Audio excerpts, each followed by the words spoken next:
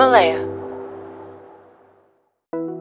You're listening to the first episode of 10X Your Life, Principles of Achieving Success with Grant Cardone, part of the Understanding Wealth series available exclusively on Himalaya Learning. I'm your host, Jared Schwartz. Himalaya Learning is an audio learning platform that provides an extensive library of courses straight to your ears from the world's greatest minds, including Tim Ferriss, Malcolm Gladwell, and more. To listen to the rest of this course and others like it, go to Himalaya.com/success and enter the promo code SUCCESS to get your first 14 days free. Our expert for the course on success is Grant Cardone, CEO of Cardone Capital with over $2 billion in assets under management. Cardone is also the creator of the 10X movement and a best-selling author. In this course, Professor Cardone will teach everything you need to know about becoming successful and what may be holding you back. Here's 10X Your Life with Grant Cardone. Well, success may or may not include money. I just personally don't understand how it would not. Now, for every person on this planet, you're probably going to have a different definition of success. I would challenge any of the listeners. How can you have success without having wealth? If you're happy and you're broke, are you really happy or are you delusional? Because every time you go to Whole Foods, you're going to be reminded that you need money. They are not going to trade your happiness at Whole Foods for the groceries. So, the word wealth actually comes from well.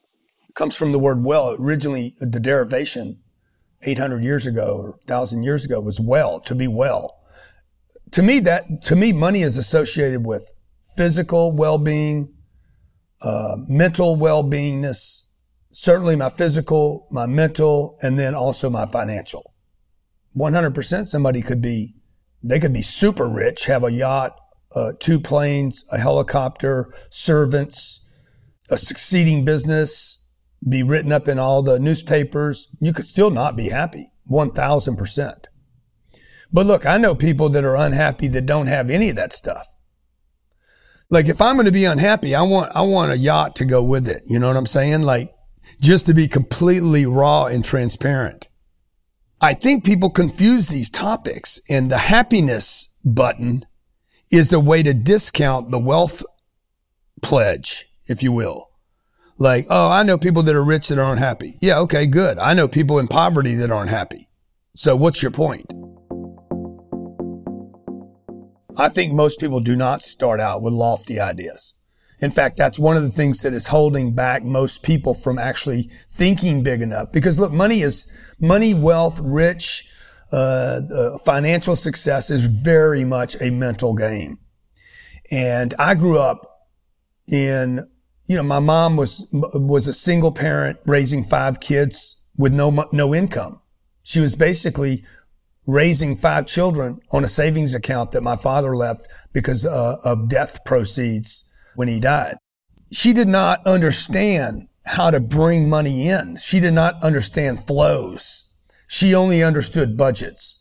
Manage what you have. Managing is not a wealth strategy, by the way. The wealthy do not manage early on. They manage later, but they don't manage when they're creating their wealth. So I don't want to confuse people when I'm talking about this, but I grew up poor. I just want to make it very simple. I grew up managing money, not creating wealth. And so my big think was not there. The biggest regret I have in my life is that the big think was never instilled in me. Budgets, saving, conservation, preservation.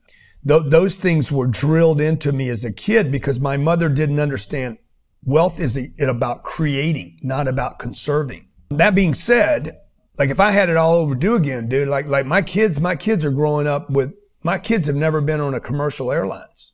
And they're like, you see, their mindset is like so much bigger than mine was growing up. Now, some people listening will say, oh, that's going to ruin your kids.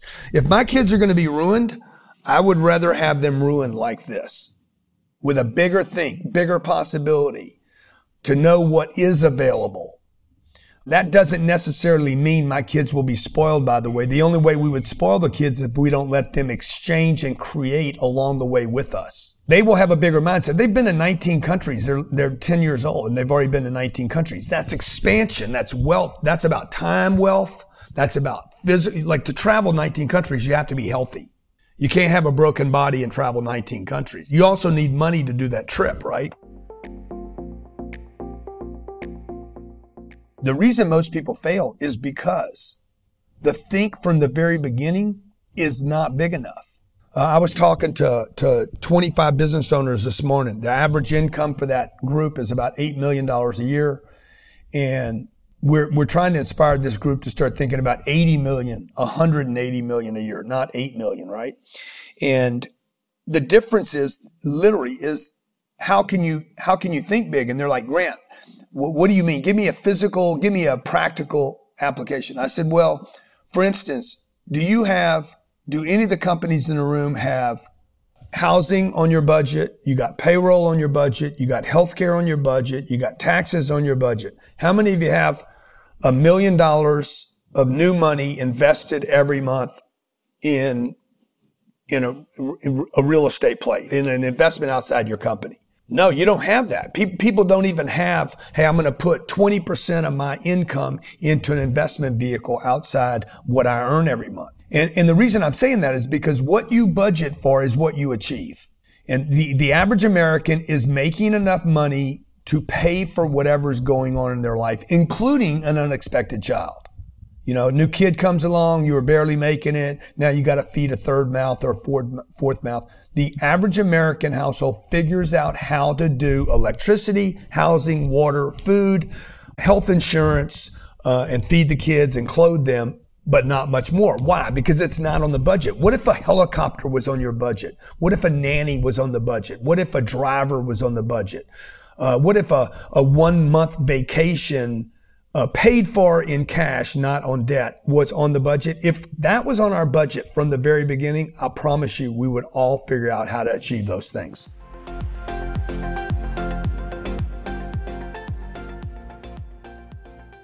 I don't love the term time management, but I like to think about creating time and maximizing time, right? But time is it's a crazy thing, because if you're in pain, it seems like time expands. And if you're extremely happy, it seems like it contracts. I think for me, when I think about time and money, time is money. They don't say money is time. They say time is money. When I think about time, I'm like, how am I going to use my time? Am I going to use it to create on the money game, or am I going to use it to manage money?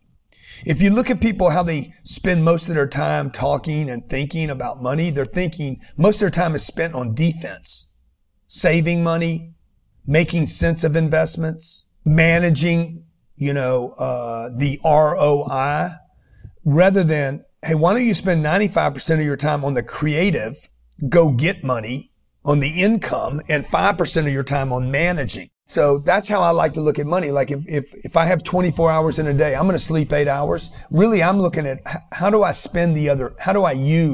leverage the other 16 hours? Most people are working maybe 4 or 5 hours a day, even though they're there 8 hours. How do I use my 16 hours that I'm up? To me, is more important than how do I manage 8 hours.